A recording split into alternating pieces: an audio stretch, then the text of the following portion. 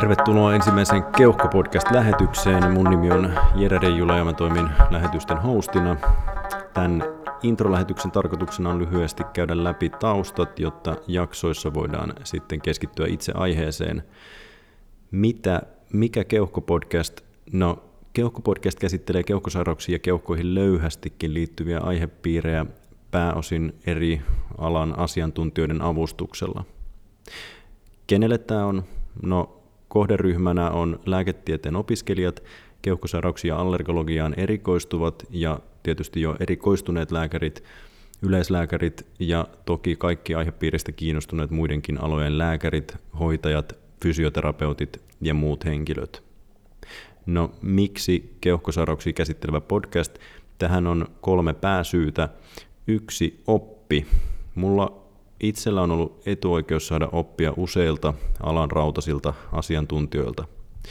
Vaikka perusopetus tapahtuikin yliopistossa, niin valtaosa opista on kuitenkin tullut työn kautta kaksinkeskisissä keskusteluissa tai korkeintaankin pienissä ryhmissä.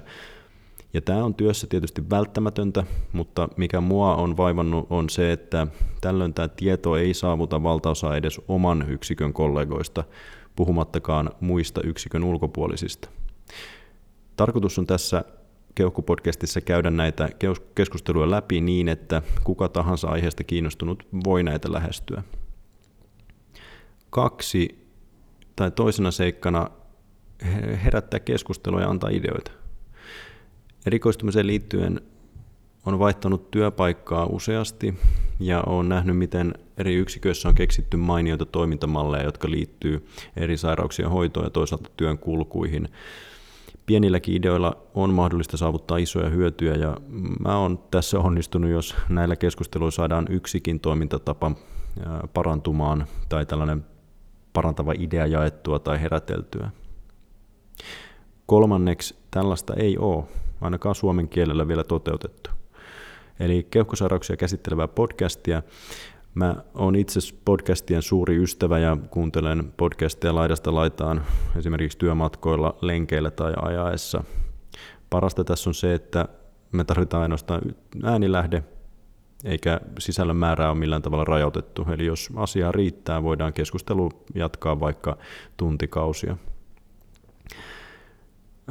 Sidonnaisuuksia ei ole, eikä lähetyksiä ole myöskään toistaiseksi tuettu taloudellisesti, ja jos näitä jatkossa tullaan sponsoroimaan, niin kuulet siitä varmasti.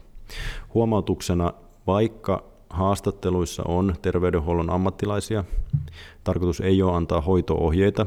Tätä varten on muun muassa käypähoitosuositus. Tarkoitus on purkaa aiheita palasiksi, herättää keskusteluja ja antaa ideoita sovellettaviksi. Vastuu pysyy siis kuulijalla, eli siellä päässä. Lyhyesti lopuksi oma taustani. Mä pyrin kysymään jakson vierailta, miten he ajautui kyseiseen työnkuvaan.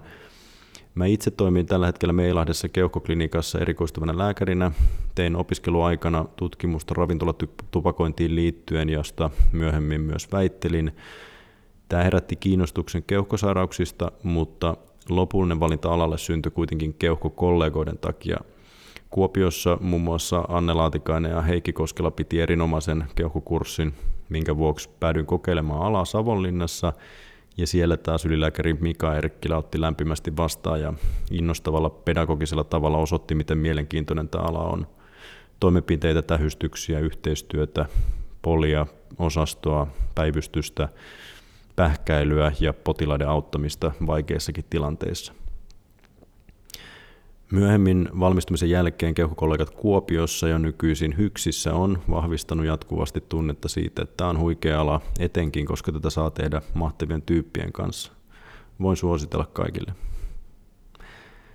Kommentteja, ideoita, lähetystoiveita saa laittaa osoitteeseen keuhkopodcast@gmail.com, eli yhteen kirjoitettuna keuhkopodcast@gmail.com.